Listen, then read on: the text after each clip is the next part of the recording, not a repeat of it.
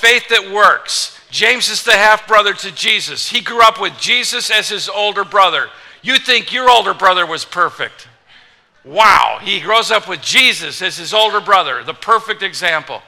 He doesn't buy into Christianity right away because Jesus is just too perfect. And finally, after the resurrection of Jesus from the dead, he goes, oh my gosh, he may be very much the Son of God. And James becomes a follower of Jesus, becomes a leader in the church, and sits down and writes these short chapters, which is really one big letter, to the 12 tribes that are scattered abroad, an obvious word picture of the 12 tribes, the 12 corners or groupings of the Israelites, the Jews. The Jews were divided into 12 kind of states or counties, if you will.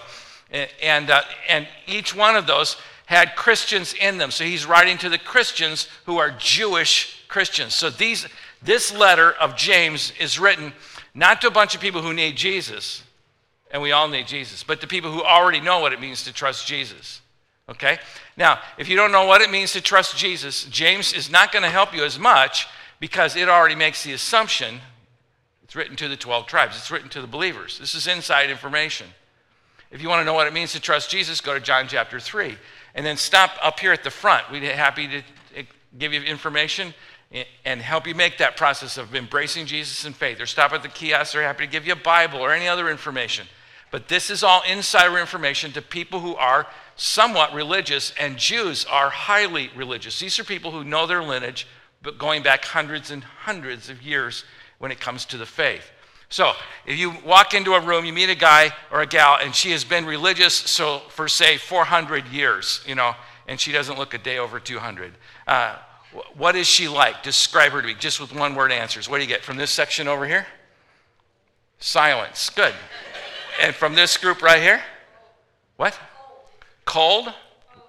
Old. Old. Not cold. What else? Wise, proud. What else? What else? You're not gonna. You're frozen. Next week we're gonna sing that song, Frozen. Yes. Cold, mold, sold, bold. Yeah, I'm getting a theme here. Yes. First word starts with. Yeah. Okay, you're leaving me hanging right here all by myself, and soon I'm gonna start river dancing, and it's not going to be pretty, trust me. What else do you think of when you think of a highly religious person? Self-righteous. What else? Pious. That's a great word. Pious. What else? Humble. What else? Judgment. What else? Annoying. Yeah. That may tell you more about yourself than it does them, actually. Now that I think about it. Get away from me.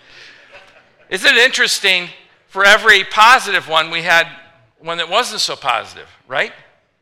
And when you say Christian and you're on the train riding into work, what do people immediately think? Get away. Judgmental, critical, homophobic, somehow stressed, overstressed, right? They think sixth-day little creation. Oh my gosh, I'm one of those nuts. I got called to do a funeral last year. The first words, are you a screamer? What do you mean by that, buddy?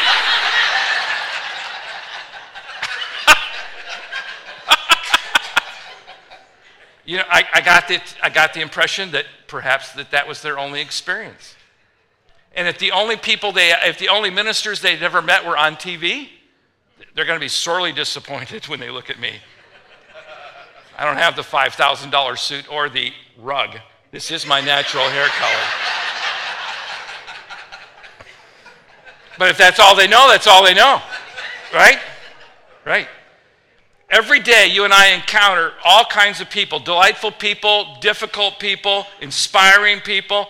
Some people are irritating, frustrating, fascinating, intimidating. The fact is, when you add Jesus to the mix, there ought to be some grace that comes into that life and make it somehow a more gracious person, a more truthful person, a more loving person, a more humble person.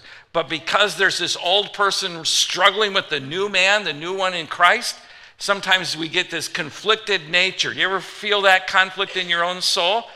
Don't raise your hand.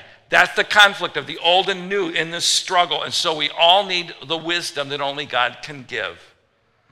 We all need this. I'm not preaching to you today, I'm preaching to me. James chapter 3, verse 13. Who is wise and understanding among you? Let him show it by their good life, their deeds done in humility that comes from wisdom. There's our word, wisdom. Do you get this? This outlines itself. I don't even have to preach this. This absolutely outlines itself. Who's wise and understanding among you? He's asking the question wide open. Well, you'll know it. They don't even need to tell you. Why? Because you're going to see it by their good life, by their deeds done, and those deeds are done in humility. They aren't saying, hey, look at me, look at me. They aren't pointing out their good stuff. And the reason they do that is because they're wise people. That's all from just one verse, folks. How rich and how wonderful the word is to us. But if you harbor bitter envy and selfish ambition in your heart, stop in the middle of that. But if you harbor, we all know what a harbor is. It's a safe haven for a boat in the midst of a storm. You pull them into the harbor, it's safe, the water goes down. Safe place to get on and off a boat. You don't want to get on and off a boat out in the middle of the sea where it's really rocking. You get to a harbor. And the safer harbors, it pulls it in. What happens though, if you harbor, if you give safe haven to, now go back to the text. If you give a safe haven to bitter envy, you hold it in, kind of give it a safe place to stay, and selfish ambition, if you do that, do not boast about that. In other words, if you're giving amnesty to that, letting it have free rent in your head and in your heart, really that's what ongoing anger is. You're angry about other people, you're giving them free rent space in your head. That's foolish when you think about it. Don't be boastful about that or even deny the truth. How many of you live in denial most of the time? Me and 3 or 4 others. Okay. Yeah. Denial is a big place where most of us live parts of our lives. And it's not until oh my gosh, it's me. Then you see it. But you live in denial because you're trying just to get things done and get things happening. And in the midst of that, you don't realize the wheels on the bus are coming off. You're singing the song, the wheels on the bus go round and round, but they aren't going round and round. They're going round, round, clang, clang, round. And we live in denial. So he says, don't boast about that or deny the truth, verse 15. Such wisdom, see that quote mark there? It's not real wisdom, it's foolishness. Does not come down from heaven. The source of real wisdom is from heaven. Get that down. But it is earthly, unspiritual, demonic. Circle those 3 words if you're in the right habit, or just write them off to the side. We're going to talk about those in a minute. For where you have envy and selfish ambition, he's describing now this, you find every disorder and every evil practice. Get that. Every evil practice. If it's stinking, lousy habits, they're going to be right there. Rooted in this kind of foolish thinking. But the wisdom that comes from heaven is first of all pure, then peace-loving, considerate, submissive, full of mercy and good fruit, impartial and sincere. Peacemakers who sow in peace reap a harvest. What do they reap, class? They reap a what? A harvest. A harvest of righteousness. Have you ever planted a tomato plant and then, I've told you about mine where it wasn't really a tomato plant, it was like a tomato shrub, because I can't really prune this. And then I did this once one year with some Romas. You know what Roma tomatoes are? They're the most beautiful tomato in the world because they make spaghetti sauce. And I know this is shocking to you, but I'm a fan of spaghetti. Look at me. Roma tomatoes can hide under the leaves. They're an oblong tomato. And so you trim the shrubs all you want, and you get all, and then little flowers come. And then as you're pulling one tomato, what do you find? 2 more. And then you as you're picking those 2, what do? You find 4 more. And all of a sudden, you have a bunch of tomatoes. You didn't see them initially. They were like hiding, and you're thinking, but they're bright red. I know, and they're still hiding. And that's the idea of you reap a harvest of righteousness. It's a whole bunch. So, Lord, help us, we pray, to be people who are known for wisdom, understanding, embracing the truth, and living out your principles, and knowing, because we know we are the people who harvest righteousness. It just seems to be in abundance around us, we pray. for your glory, out of thanksgiving to Jesus, in reverence and honor of your Spirit, we pray. Amen. Okay, that false wisdom, go back to verse 15. Such wisdom, verse 15, does not come down from heaven. There's the home of real wisdom is heaven. If you're taking notes, jot down to the side. Wisdom comes from heaven, comes from God. Okay? Foolishness comes from everywhere else. Okay? Such wisdom does not come down from heaven, but is earthly, unspiritual, and demonic. Boy, those are strong words. Let's break this down a little bit more. It is, number one, earthly. Sometimes that word is translated in worldly, or the idea of the world system. But here's what's happening today. Mark this down. I could take a newspaper and I can show you how crazy society has gotten today, where right is wrong and wrong is right, and it is foolishness. It is very earthly. Okay? I don't want to even go into illustrating it because the illustrations they're just crazy and will get you off track thinking about them. And you might even begin to think about justifying them. And that would be foolish. And then you would be arguing in your head and never get through the rest of the message. So just understand this. What the world system wants to do is to make wrong seem right, and so they'll find a way to reason around it. That's where the second term comes in. It is not only earthly, it is unspiritual. In that sense, Jude translates this word sensual. It makes me feel good. So you have a false kind of wisdom, but it makes me feel good, so it's okay. Does that make sense? And the Greek word for this, the interesting thing is, the ancient Bible, which translates this from Greek manuscripts to Latin and then eventually to English, it is our word for psychosis. We get our word psychology from this same term. It is unspiritual. In other words, it's of the mind. It's not just earthly, but it's of the mind, but it's a mental game. Have you ever played a mental game with someone and then they've tied you into mental knots? That's what this kind of wisdom does. It's somewhat circular in its thinking. There may be a mind-related way that this makes sense for the moment, but it is truly mind games to make it look like it's okay. And again, more illustrations than we could ever imagine. You know, you hear it all the time. I see it in advertisements. There'll be a day of no unwanted babies. And yet our murder rate is sky high, and yet we still have unwanted babies. And the issue is our own hearts, that we lack wisdom because we are getting our wisdom here instead of there. See the difference? And we're never going to solve it just going this way. Never. And by the way, he's not speaking to people who are outside of Christ. He's speaking to Christians, religious Christians who know the Bible. And we can still be fooled.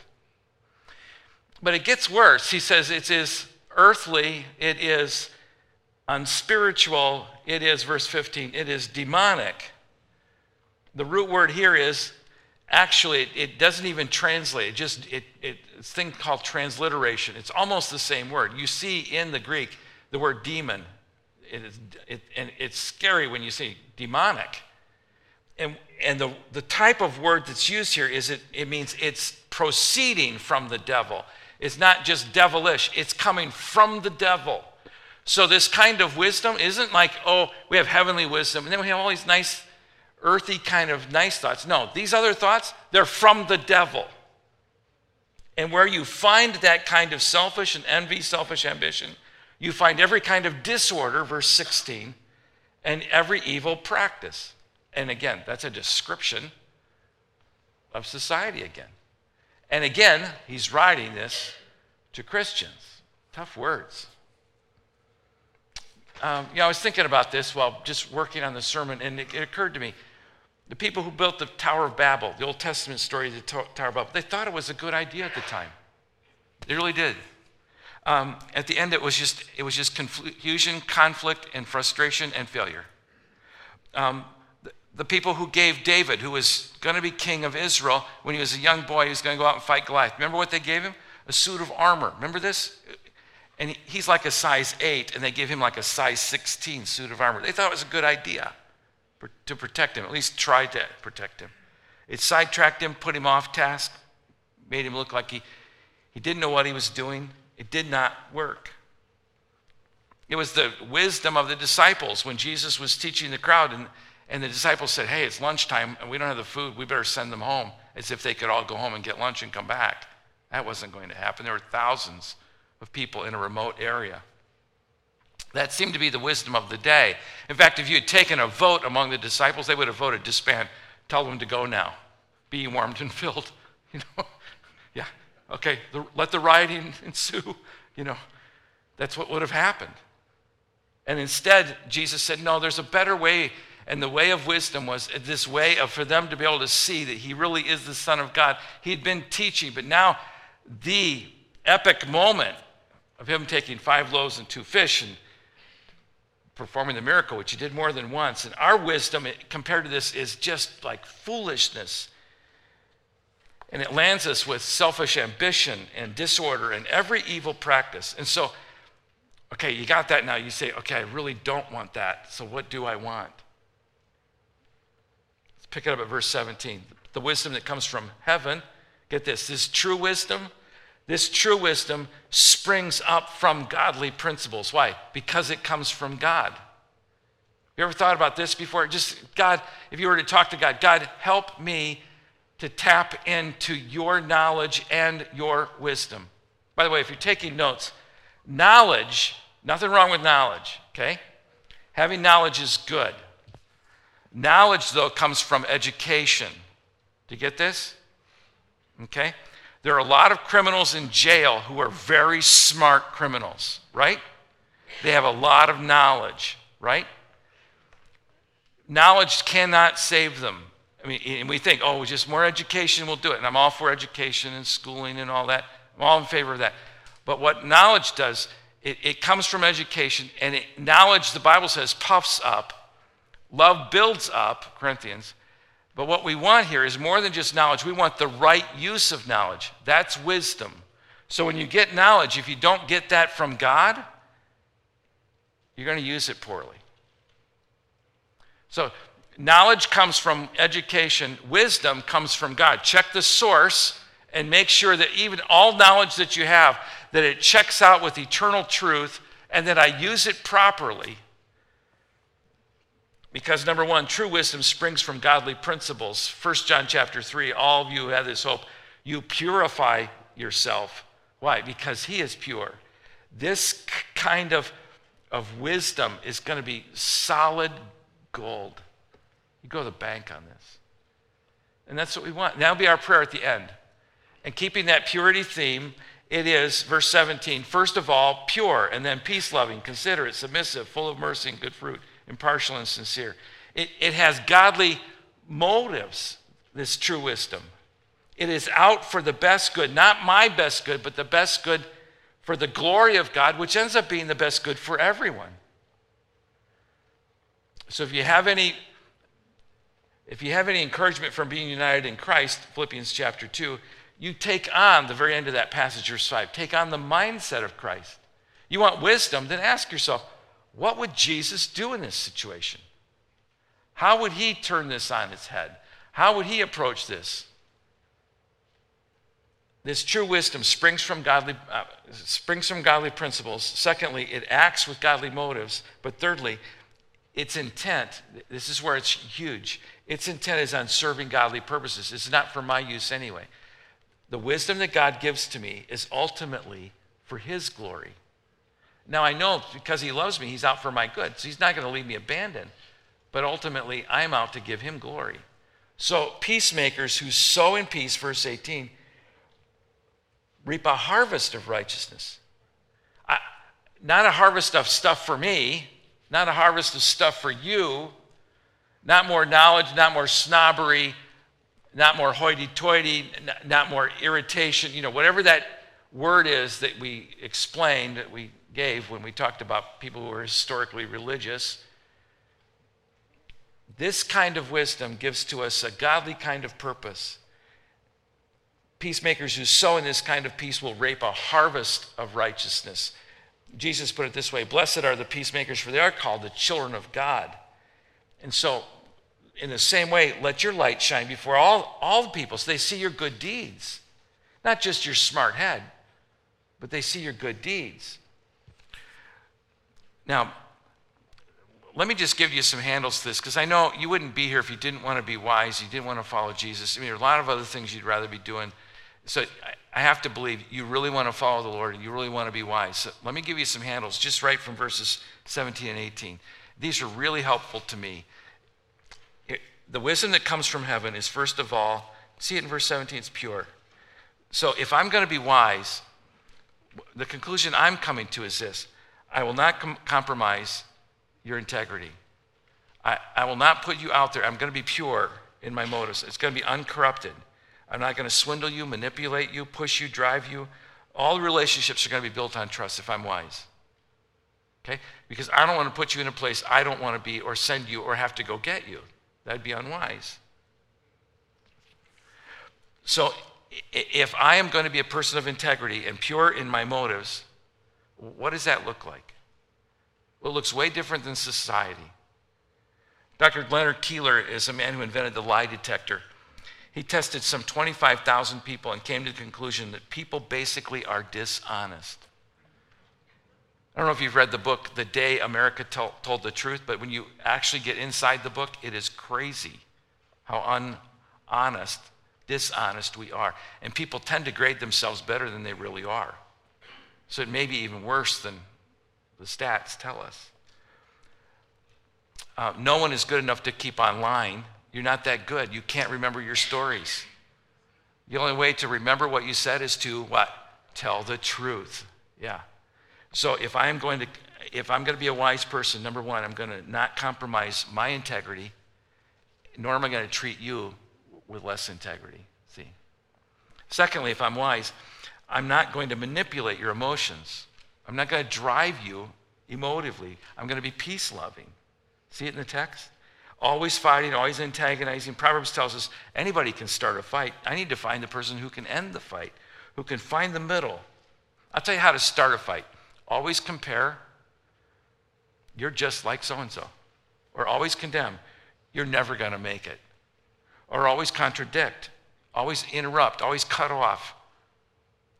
And if you find yourself doing it, this is the time for that check. And you may be saying right now, he's talking right to me. Trust me, I have better things to do, like talk to me. Okay? Because I'm as guilty as anybody in the room on this stuff. I have my own work cut out for me on being a person of integrity and making sure that I'll not manipulate your emotions. You see, you don't want to have friendships that are just bouncing based upon your emotions and you can drive them. That's a very controlling nature. It's not fun, and those aren't friends. If I am wise, thirdly, I'll not minimize your feelings. It means we're to be considerate. You see it in the text. The wisdom that comes from heaven is pure, peace-loving, thirdly, considerate. That means you don't marginalize the other person's perspective. It means the perspective they have is the perspective they have.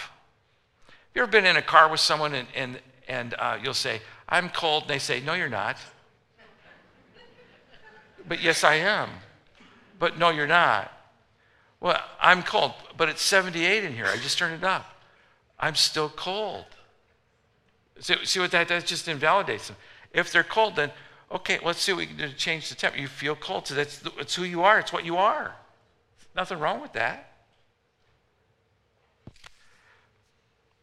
That just came to mind. It's never happened to me personally. Just so you know.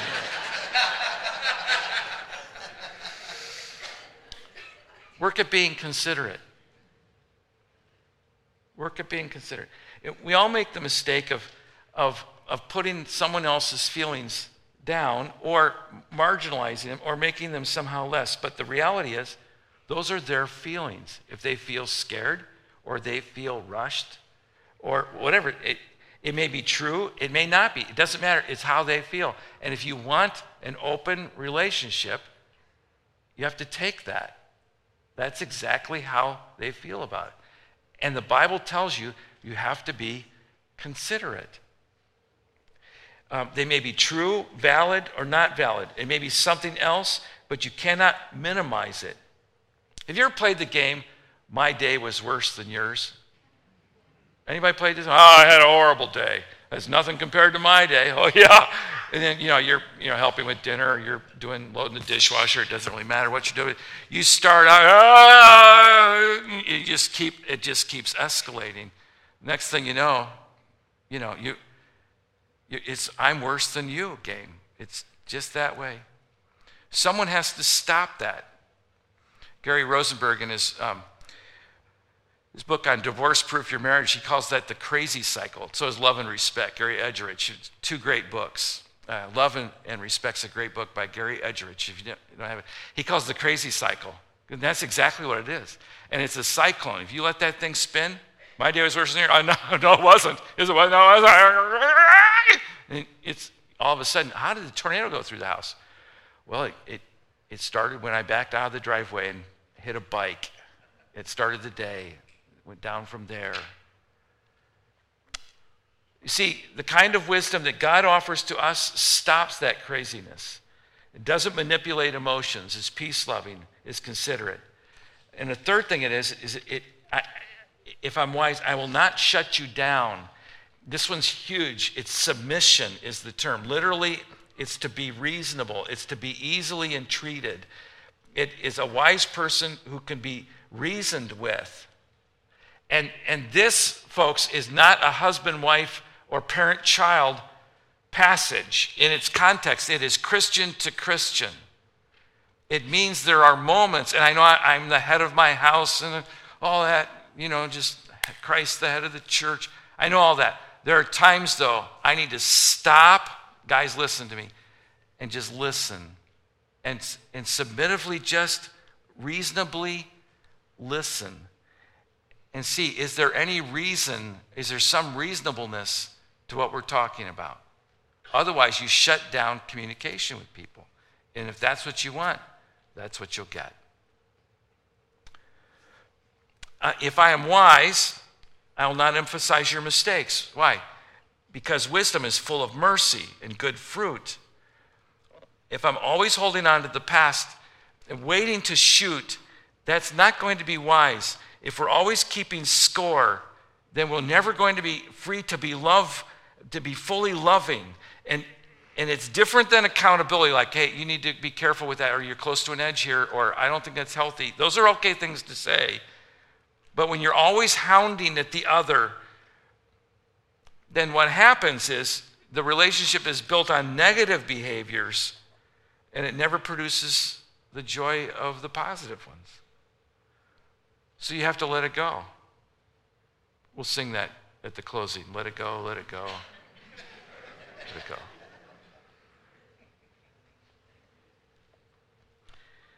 And then finally, I will not disguise my own baggage. In other words, you know what I'm saying? Well, I know your day was tough. Can I tell you just a few things about my day? I know, but I'm not minimizing your day, but here's my day. Because if you don't do that, you will not be sincere. See what the passage is saying is that wisdom is impartial and sincere. It's not going to play favorites. And I cannot just bury my own stuff. There's a reason that guys die younger than women, and oftentimes it's because we bury our own stuff. And we are not emotionally open enough. You need to find a way to do that that's healthy.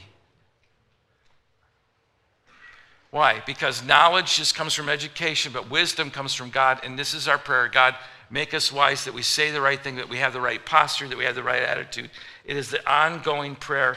And we want education. We'll always look around, but when we want wisdom, we will look up, because knowledge will always come from reason, and wisdom will always come from God. From God.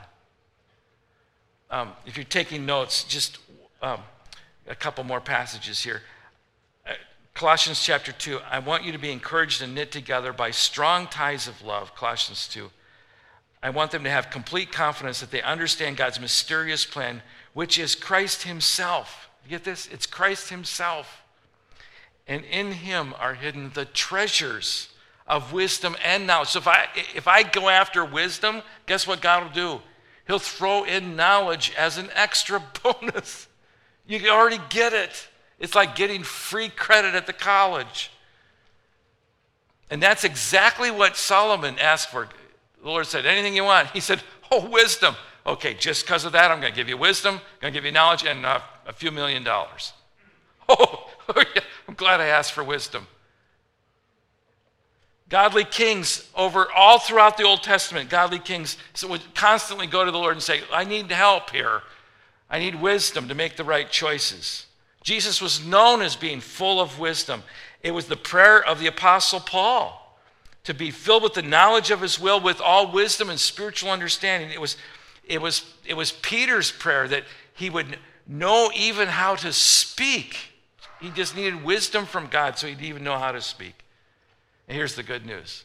James chapter 1, verse 5. If anyone lacks wisdom, let him, tell me class, ask God. Okay? That's where we are. So we're going to ask God for wisdom as we leave this morning. Okay? Let's stand together for prayer and let's bow our heads. And if you need Christ as Savior and Lord, if you've walked away from the Lord and you want to come back to him, I just encourage you at the close of the service, walk up to the front to the left. Keith will be up there. We'd be happy to open the scriptures and walk you through what it means to be a Christ follower in faith or to renew your faith. Teach us your way, O God. Help us to walk in the path of wisdom. May we be listening like a father's to his son's instruction and pay attention and get wisdom like what the Proverbs say and get understanding and not forget the words that come from you. And Lord, may we be the people who grow and grow every day, just like the kings of old, just like the writers of the scripture who knew we cannot do this. We don't have the capability. And so we come back to you again and again, asking you to fill us with your wisdom. And you throw in knowledge, and you throw in grace, and you heap us on with hope, and you give to us a new kind of energy, and then you bounce us out the door with joy, and you give to us a sense of assurance, because you let us know of your identity and then our identity as children who are full of wisdom and knowledge. So we cannot lose when we ask for your wisdom. And you tell us, and we are so grateful, if anyone lacks wisdom, let him ask God. And here we are asking, please, in our weakness, may we know your strength. And may the wisdom that you give to us, Lord, may we use it for a harvest of righteousness. We pray in Jesus' name, and the church resounds. Amen? Amen.